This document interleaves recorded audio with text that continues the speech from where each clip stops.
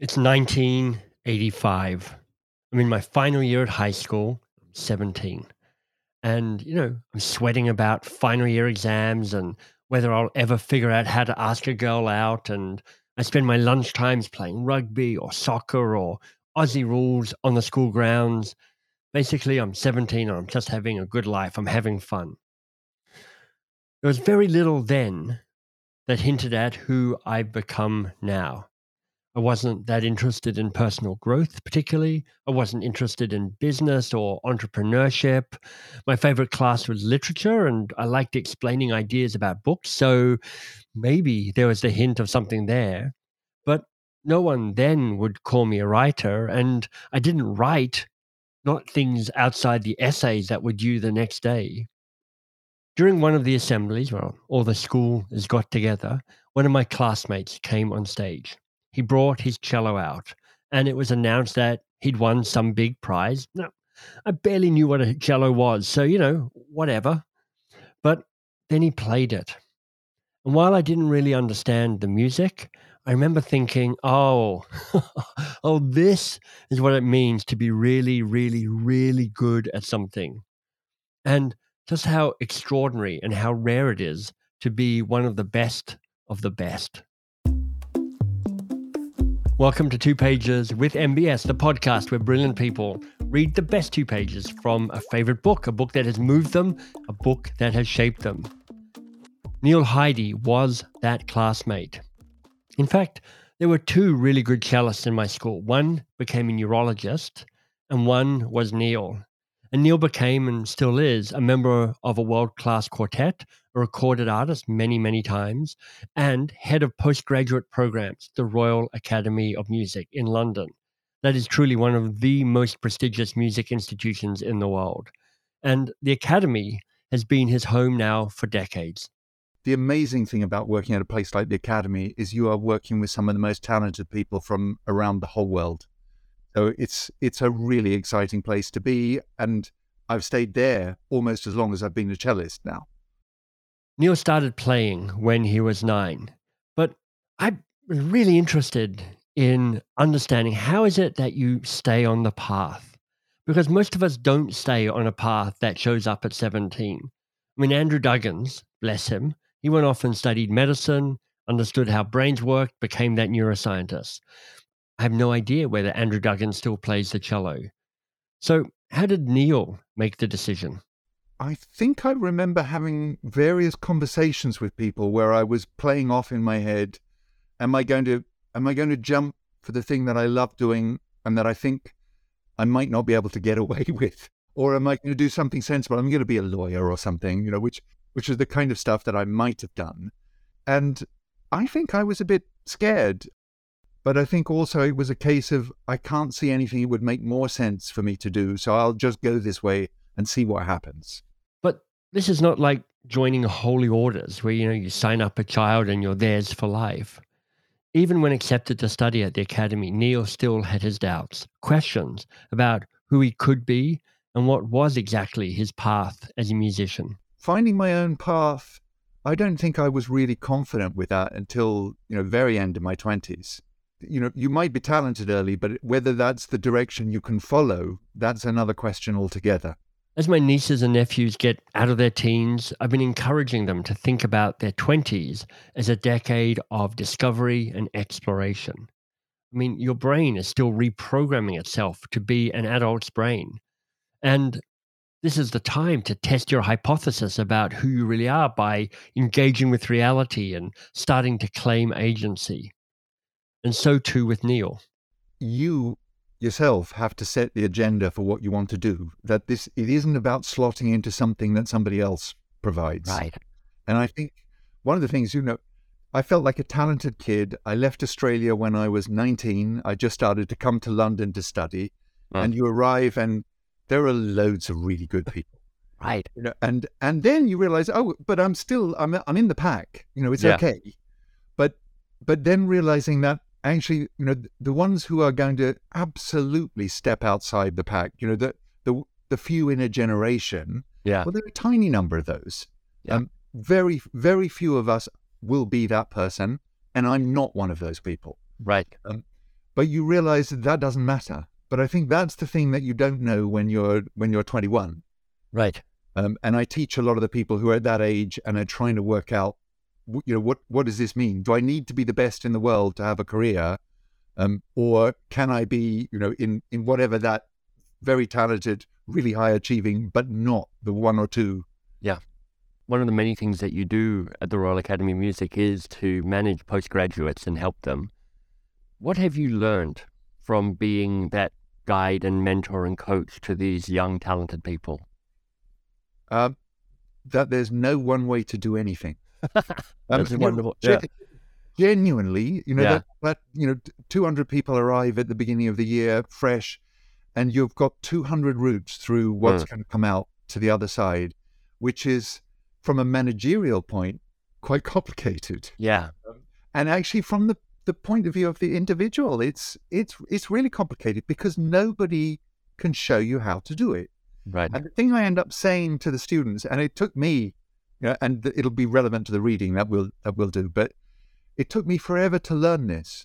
But you have teachers as musicians, but the teachers can pass on bits and pieces of information, but what they can never do is show you how you can learn. Right. You have to learn how you learn for yourself. And of course it helps to be in an environment where you've got other people where you might be able to steal some ideas from or measure yourself up against. But actually that whole business of how you find out who you are, no one can do it. Yeah. What have you come to understand about yourself and how you learn? I love to play music. The doing of music is incredibly important to me. Right. But I realize that what's really important about it isn't the music. Right. No, it is actually, it's the doing of this thing which connects you with other people. Both the people who are in the room listening to you or the people you're working with. Because a lot of my life is working with 3 other people in a string quartet. Yes. And I probably don't agree with them on anything in life. We'll do this concert, that kind of stuff we can agree on. Yeah. But what I love about music is it provides a framework in which we can interact together really creatively and positively. And the fact that we wouldn't see things in exactly the same way becomes provocative and interesting. And then, of course, I'm interacting with all of these incredible musicians from the past. So it's the sense that there's this living, breathing thing we can do, and yet what it is a way of actually just connecting. Yeah. How do you feel your sense of yourself or your understanding of yourself as a musician has evolved over time? Again, I don't know whether this sounds strange, but I feel much more aware of being part of a big world. Nice. Yeah. So again, it's this connectedness with people, and there are all sorts of ways I think about it. But I tell a story for the new students who come to us at the Academy because I find this helpful. And I've got millions of stories to tell. Telling stories is actually how you make sense of or it's how I make sense of my existence. Yeah. But I had 2 especially important cello teachers in my life, and at the point I studied with them, they were not young men anymore. Right. They were getting on. They're both dead now, so I can say. Although one didn't die until relatively recently, and this was my Australian teacher at the point that I was in my last years of school, Nelson Cook, who'd been a student of Pablo Casals in Prague in the 1950s. So I think often that my grandfather cello teacher through Nelson is Casals, who was born in 1874. Wow. A really long time ago. And then through William Pleath, who I then went to study with in London, he went at 16 to study with Julius Klengel in Leipzig. Klengel was born in 1859. Wow. And the funny thing is, those people, those men, Klengel and Casals, who will, maybe Casals is a name people know. Klengel, unless you're a cellist, no one's ever heard of him. But they're really important people in my life. Right. Their grandfathers I never met, but their grandfathers whose existence is totally real to me through the teachers I had. And, in a way, more real than my great-grandmother, who I knew and, died when I was 13 or something. So I find that I think that's one of the things that really excites me about the world that I live in. Yeah.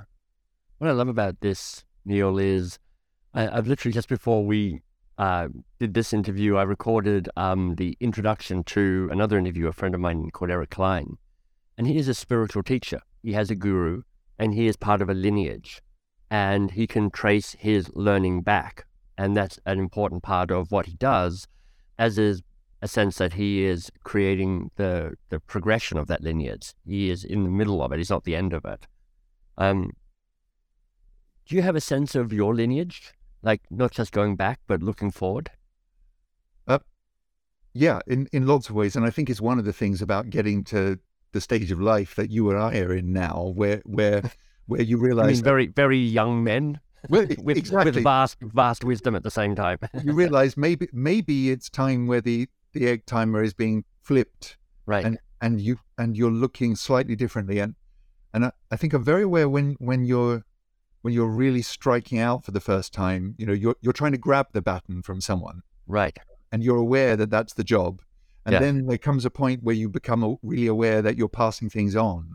Yeah. And I think actually that I made a really interesting, I think it's a really interesting decision, but I worked out really early on in my musical life, I loved teaching, but I didn't want to teach the cello at all. Right. That I gave lessons sometimes, and I still do the odd, I do all sorts of coaching, but when I sit in the room with another cellist, I'm terrible because I want to play. I want to listen to them play, and I maybe that's a very selfish thing. Yeah. But I realize, so that side of me speaks through the music I make. Yes. But I want to be in the room with people to talk about what it means, right, to be part of this big world, to be somebody whose world exists in craft making. Yeah. Which is where the book will come in today. Yeah. And actually to understand what a high calling, maybe that's saying too much.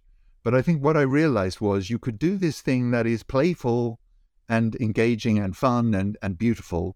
Yeah. But that also it could be deadly serious, and there'd be something about it that you'd feel was really important to leave to the future. So I don't know whether that answers your question. Yeah, I think it does. I'm not even sure what I meant by the question. It just showed up in my head. And what's interesting as you say this, Neil, is, one of the things I've been sitting with and trying to explore a little bit is what does it mean to step into eldership, becoming an elder? Yeah. And because I feel like I'm perhaps in a similar but different way to you, kind of going, actually, it's less about me taking a baton now, and it's more about finding ways of opening opportunity for others. A final question before I ask you to introduce your book. How has your sense of ambition shifted over the years? The funny thing is, I've never felt of myself as an ambitious person. Right. That's not been a driver for me. Yeah. I remember turning 30, and I saw somewhere you'd done a podcast where you talked to someone about this, and so it struck me. I remember turning 30 and then thinking there are quite a lot of things I've probably failed to do at 30, and then I must have then had them as kind of ambitions. Right. But I tend to think always of the projects I want to do or the ideas I want to follow through, and I feel really, really fortunate that I've been in a position where I've been able to do a lot of those things. And yeah, so it's not for me about goals, but about processes. Yeah. And if I'm able to do the processes I want, I'm going to be a happy man. There's so much wisdom in, I'm going to end up violently agreeing with you on a lot of stuff, I can tell, because I try and structure my life to go, what's my best guess at the next big project I should be taking on? That speaks to the impact I want in the world, but also the best expression and the best edge of myself that I'm trying to explore. And I'm not quite sure if it's right, and there's probably other options as well, but, I take a best guess, and then I commit to a process, and then the outcome, the cards fall as they fall. It feels like a nice way to live to me. But the funny thing is, the elder thing I've been thinking about a lot, because one of the nice things, I work in two kind of overlapping worlds where there are quite a lot of whether it's gatekeepers or there's a sense of, control about what the right things to do would be. And one of the nice things about being a bit older and having got into a position where you have some authority or whatever we might call it, is you can kind of speak truth to how lazy a lot of the ideas, a lot of the things that are treated as important can be. Yeah. And it seems to me that a really important thing for people slightly later on, because I think when you're 30, you can't do that. You just come across as annoying and rebellious. but if you do it later, then think, well, he must have got the rebellion out of his system by now. Right. Yeah, it's not just being contrary for the sake of being contrary or making a name. It's a more grounded, thoughtful response, perhaps. Yeah. Neil, you've hinted at the book you've chosen a few times. What is it? What have you picked for us? It's called The Craftsman, and it's by Richard Sennett, who's a sociologist, and about whom I know surprisingly little. So I really admire this book. I've not read anything else by him. Right. And I often think I should, and life ends up feeling short. Yes. I love this book for a number of reasons, and one is I work in quite an esoteric area of culture, you could say. Yeah. I'm surrounded by people from around the world who work in the same area, so it starts to look normal to us that people operate like this. Right. And I enjoy reminding people what's normal about it and what's not normal. It's a very strange thing to do. Yes. But what I love about this book is Sennett takes a very wide view of what he thinks a craftsman is. He's got a very open view to the sense that anyone can be a craftsman if they choose to be. Yep. And I quite like that, because there's a sense that that there are closed worlds everywhere. Yes. And I find it a helpful way of thinking about what I do in a way that might relate to other people without having to go through some of the detail of what does it mean that you're using the third finger on the D string here to play that note, whereas someone else is using the second finger, right. which can feel very important at certain points in how I'm thinking, but to a wider audience is meaningless. Yeah. So, well, I'm excited to hear what you've got to read for us. Let me formally introduce you. Neil Heide, professor, academic at the Royal Academy of Music, cellist, schoolboy friend of mine, reading Richard Sennett's book, The Craftsman. Neil, over to you. Thank you. So this is a section that he heads. He calls it Fractured Skills, and it's about hand and head divided. And I'm just going to make an apology. He's a very good raconteur, Richard Sennett, and he tells lots of wonderful stories. But I've chosen a bit without a wonderful story because it's got an idea that I thought it might be fun for us fantastic. to unpack. So yeah, great. So if you hear this and then think, I'm not sure I want to read the book, it's full of great stories.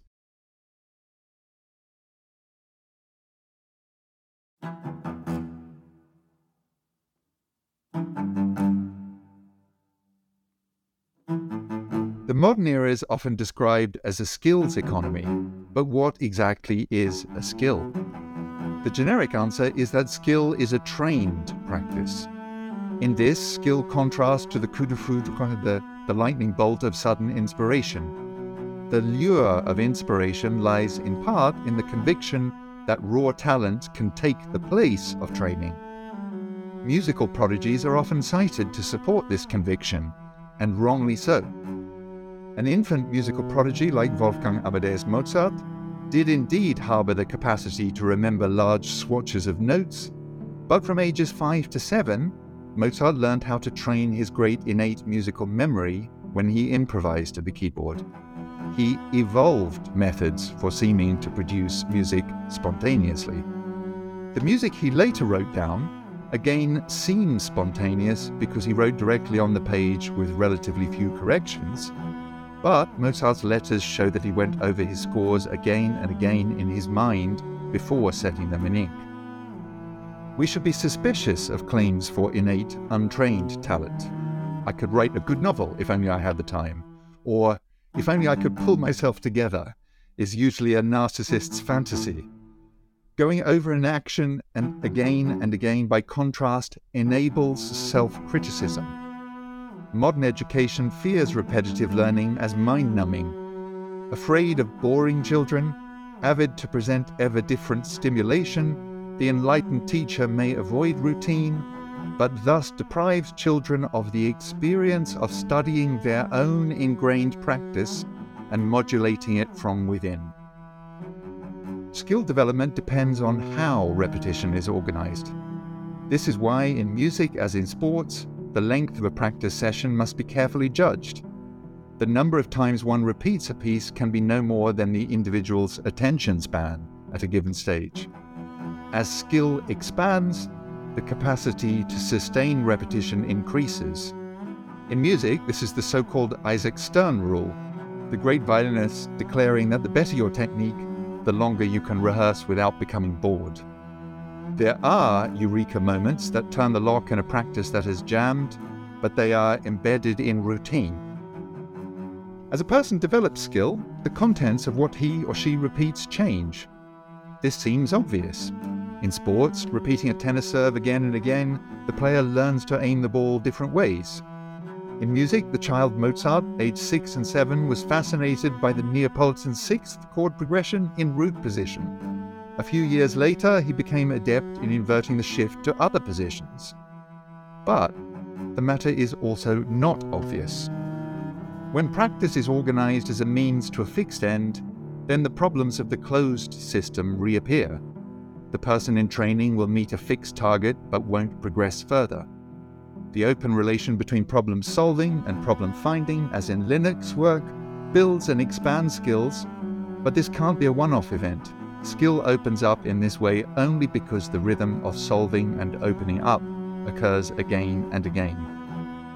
These precepts about building skill through practice encounter a great obstacle in modern society. By this I refer to the way in which machines can be misused. The mechanical equates in ordinary language with repetition of a static sort. But thanks to the revolution in microcomputing, however, modern machinery is not static. Through feedback loops, machines can learn from their experience. Yet machinery is misused when it deprives people themselves from learning through repetition. The smart machine can separate human mental understanding from repetitive, instructive, hands-on learning. When this occurs, conceptual human powers suffer.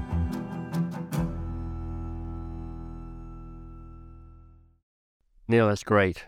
There's a lot to dig into here, but I'm curious to know, what is the important idea that's at the heart of this passage for you? That repetition used in the right way, that repetition is a really powerful thing. And that there's a real danger in us assuming that repetition is somehow, mechanical or lazy. Music's really interesting in this front because music repeats a lot. Yeah. I know poetry does, but most of the arts don't. That's but true. There must be something inherently interesting about repetition. Yeah. And partly music's you can't easily hold it in your head. So hearing something repeated afterwards, but the whole notion that repetition might be interesting, and you could develop a relationship with it that would let you discover things. That's why I read that. Yeah, it's really powerful. And that is an interesting observation that, in music you have these, repeating motifs that, occur as you listen to a symphony or whatever it might be, or a movement within a symphony, in a way that doesn't really occur in other forms of art. How do you help others grow as they do the work, knowing that there's this tension between a thirst for novelty and the power of, repeating movement so that it becomes fluid and ingrained and habitual? Yeah. Well, one of the things I feel I have to argue or defend against, I think there's been a sense that the kind of conservatoire in which I teach is a place where, students are trained to be, clever robots. And I think that's not the case at all, but it's interesting that there's a misunderstanding from outside that there might be an element of that in there. And then, so partly I want to answer those people and explain what kind of training is going on. So I'll come to Yes. that in a moment. But I also want to help those of us who are learning. And I remember really clearly my early days, and by early days, I would say the first 10 years of playing my instrument. And I wouldn't say I hated practicing, but I found practicing quite hard work. Yeah. And I'd set a clock, and I'd think, okay, well, if I want to be serious about being a musician, I should do at least an hour and a half's practice. And you think, well, someone else says they're doing 4. So I say an hour and a half. So I'll set the clock for an hour and a half, and I'll basically tie myself Yes. to the chair and do it. And I found it hard Yeah. because I realized it's very easy to sit there and just think, well, the job is just you make it better. Right. And even if you define the goals of that quite well, that's not very interesting. Right. Now, if I start a practice session after I finish talking to you, my problem will be working out when to stop unless something else stops me. Right. And once I get inside that space, I love being in the space because there are so many ways it can now go, and I will be interested in following them through and seeing where it happens. And of course, what I'm trying to communicate or help other people discover is that the repetition that practice is can offer you that space rather than one where you've got a predefined goal, which is one of the things Sennett talks about, the danger of thinking we're just trying to achieve that and we'll hack away at this until we arrive at it. Yeah. And even if you do achieve it, then what have you actually achieved? Well, Yeah.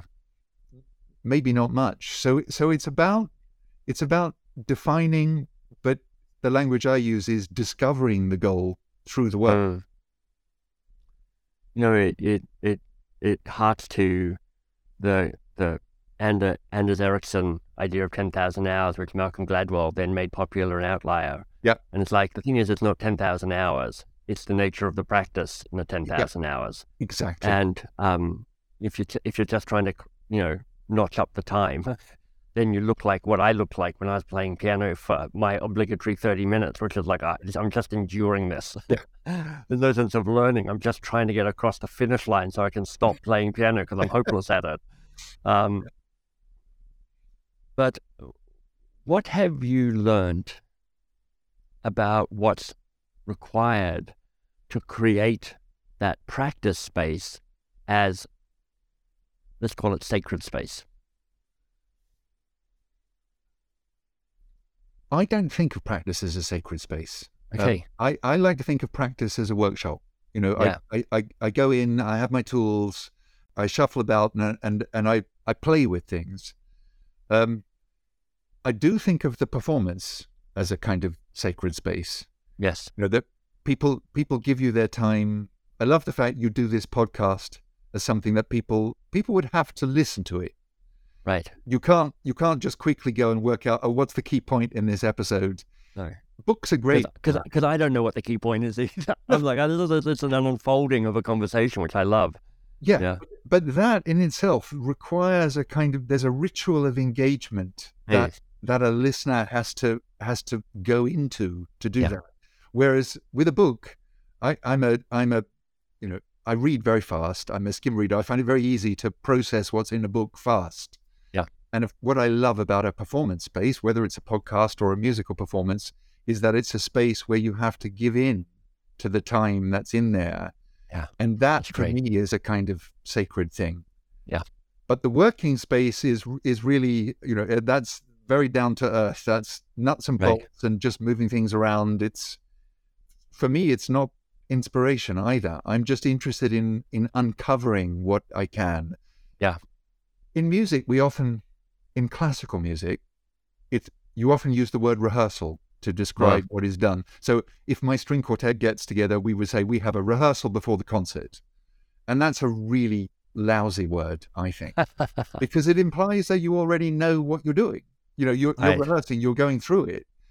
I think of every meeting we have as a workshop. We're going to go through and we don't believe in determining the goals. Right. I think a conductor has to do that a bit, because if somebody's hasn't decided already in advance, so that kind of working situation is a different one. Yeah. But I want to ask you in a minute about what it means to work with three other people in a quartet. But before I go there, just in this conversation about what practice means, what's the relationship between your mind and your hand? This is the other reason I love the Sennett book, is that he wants to show that mind and hand in real craft, masterly craftsmanship. And he's very clear it's not a gendered word. It's worth saying that. But in that, the two operate in such a way you don't know where the distinction between them lies. Right. And that is, for me, one of the most amazing things about being a musician. I realize I can literally think through my hands, my arms, as well as in my brain. And that the way that those interact is so rich and complex. I think there is a kind of, it's the opposite of an out-of-body experience. It would be whatever, and I don't want to use any of the normal language we might use, but when working properly, both in the workshop space and in the on-stage space, there's that sense that actually, because you've done something for long enough, the roots through it can be discovered by the physical parts of your body as well as the mental ones. That's so interesting. That's an amazing feeling. And the great thing is, it gets better as you get older. I don't think there's much in life that feels like that.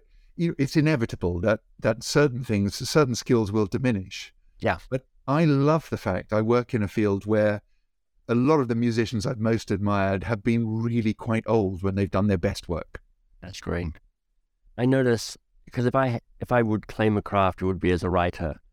And in a similar way, I've now written a bazillion sentences in one context or another. Stuff at university, essays at school, sure, but kind of writing in a way to find a voice, to have an opinion, to teach an idea or show an idea. And I feel like if I have a claim to mastery now, it's something along the lines of, I have a nuanced understanding of what an edge is and what might evolve. And I kind of trust my keyboard or my pen, whatever I'm using to write, to have it show up there, rather than me trying to overly figure it out in my head. Although sometimes I'm doing that as well. Sometimes I'm thinking about what's the structure to this that would be reassuring and disruptive, or whatever it is that I'm trying to accomplish. So what you're saying rings very true to me, Neil. Because it is interesting. It's about the flight time, or the 10,000 hours, but the 10,000 of engaged hours, and of course it's a lot more than 10,000 by the time we're wherever we are now. I spend a lot of time talking to people. I much prefer talking to writing. I think I do write, and I need to write as part of what I do, but I feel very distinctly that that's something I have not mastered in the same kind of way. Right. I think I spend less time doing it, and I feel less embedded in it. So it's quite interesting to be aware of what real mastery feels like. I've done the same with my cello career. I put aside the cello and I'm just focusing on writing for now. Now, let me shift it a little bit and ask you this. What have you learned about collaboration, co-creation, workshopping with your three colleagues in the quartet?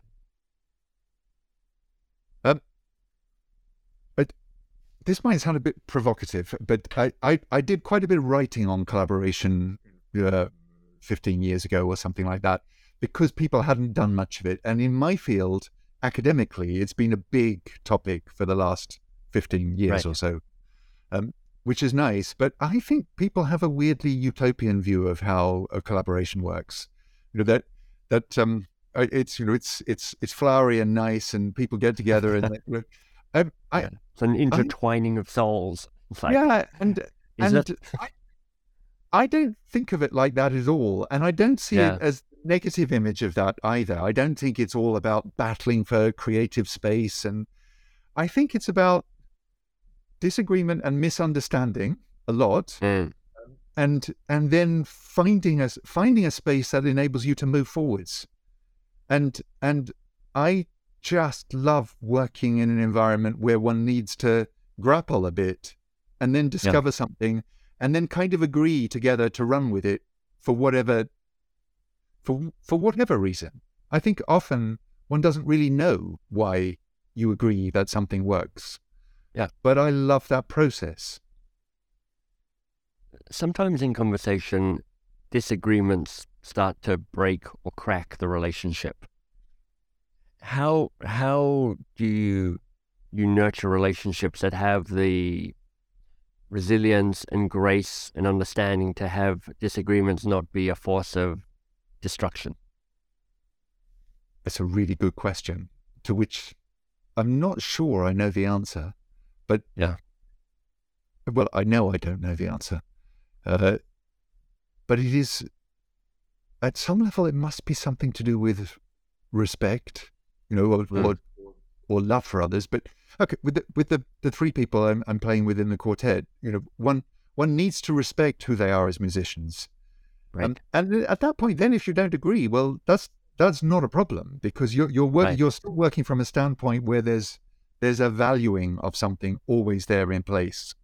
Right. I don't know how one forms that. I can think of all sorts of situations where that might not be in place and makes it difficult.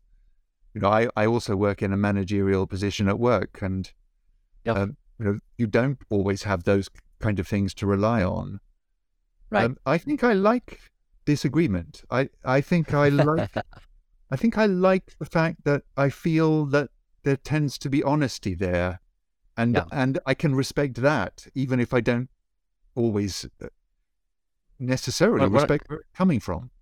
Yeah, what I'm hearing, perhaps I'm oversimplifying it a little bit, is your disagreements tend to be on the level of the music rather than the level of the person. Yes. Yeah. And there are probably many disagreements on the level of the person too. Right. But in a way, those don't matter, because actually, it's a job that we're doing, that we're choosing to do together, and it's an entirely free choice arrangement. Yeah, that's beautiful. Neil, it's been such a great conversation. I'm now wanting just to come to London so you and I can go out for dinner together and kind of talk for hours. But I'm wondering, as a final question, what needs to be said that hasn't yet been said in this conversation between us? I'm wondering how one knows one loves doing something. This is the thing that there's a story I'll tell, and this is a story I tell the students. But as musicians, we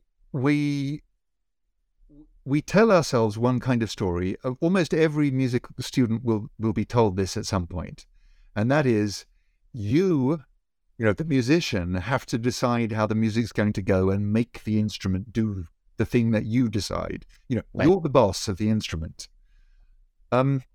And in an interview, Natan Milstein, great Russian violinist who probably died at the end of the 80s, but he's asked by another wonderful musician, if you had to give advice to a young player today, what would you say? And he goes, well, think with your head. So he begins with exactly this piece of advice slightly later in the conversation, which they're having over dinner. I love it. It's a very Jewish men in New York having a conversation over dinner kind of interview. And later in the conversation, it comes back, and he says, I think I love the violin more than I love music, which is why I've been able to play so long. Right. And it comes across as such a beautiful thing that he says it. Yeah. And the fact that he's contradicting, in a way, the thing he said, which is always that, in a way, the music comes first and goes, but he recognizes there's something in that relationship. And there's a lovely film of Casals, the great cellist, with the president of Israel in the early 70s. And he has his cello next to him. He says, I've played this cello for more than 50 years. I love him and he loves me. and he looks at her, forgotten her name, Golda something. Golda Meir. Yeah, Golda Meir. And he looks at her and he goes, yes, just in case she thinks he's being arty-farty or it's a conceit. Yeah. He goes, no, I mean that. Yeah. And I don't know how we really discover these things in life, but it feels to me really important that we know somewhere. So I don't know whether that's something that wasn't said. But we need to love it, Yeah. whatever it is.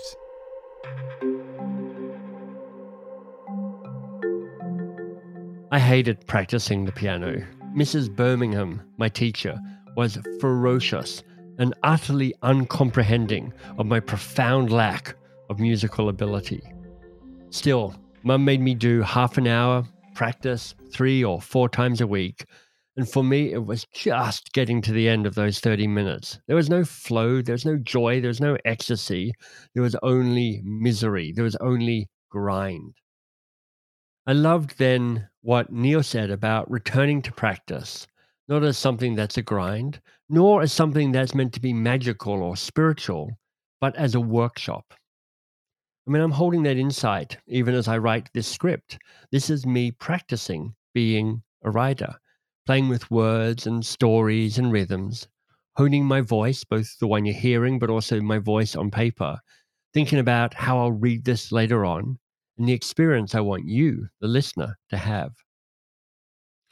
As you may have heard me say before, my worthy goal, that's the big idea from the How to Begin book, my worthy goal is to be a writer.